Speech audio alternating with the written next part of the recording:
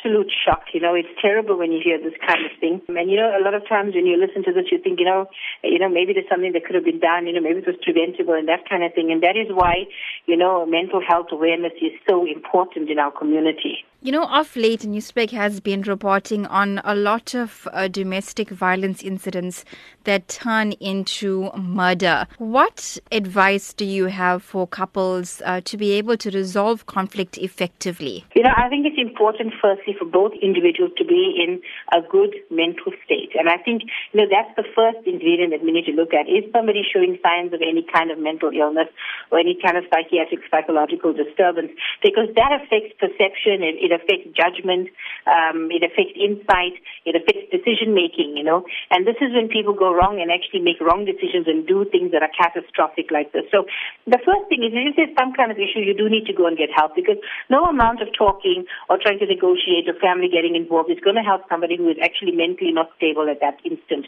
So that is the first thing that needs to get resolved. The second thing is, when you notice abuse or when there are patterns of abuse, people need to step back and realize patterns of abuse can escalate and progress.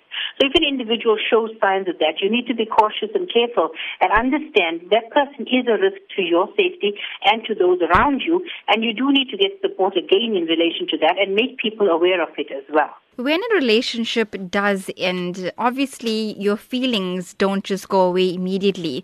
But how important is it to understand the importance of letting go and allowing that person to continue with their lives? It's extremely important. I think, firstly, again, we go back to, the mental state of that individual.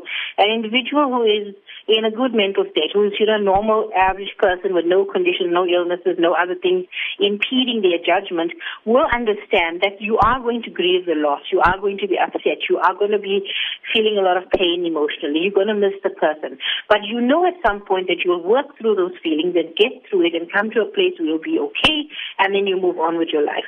The problem comes in is when somebody is not in that state, when there's some kind of condition or maladaptive manner of coping, some kind of psychological, psychiatric issue that impedes that process. And that's where things get locked in, and where people behave in this kind of way, where they become suicidal and homicidal. And that's when you find that incidents like this get out of hand.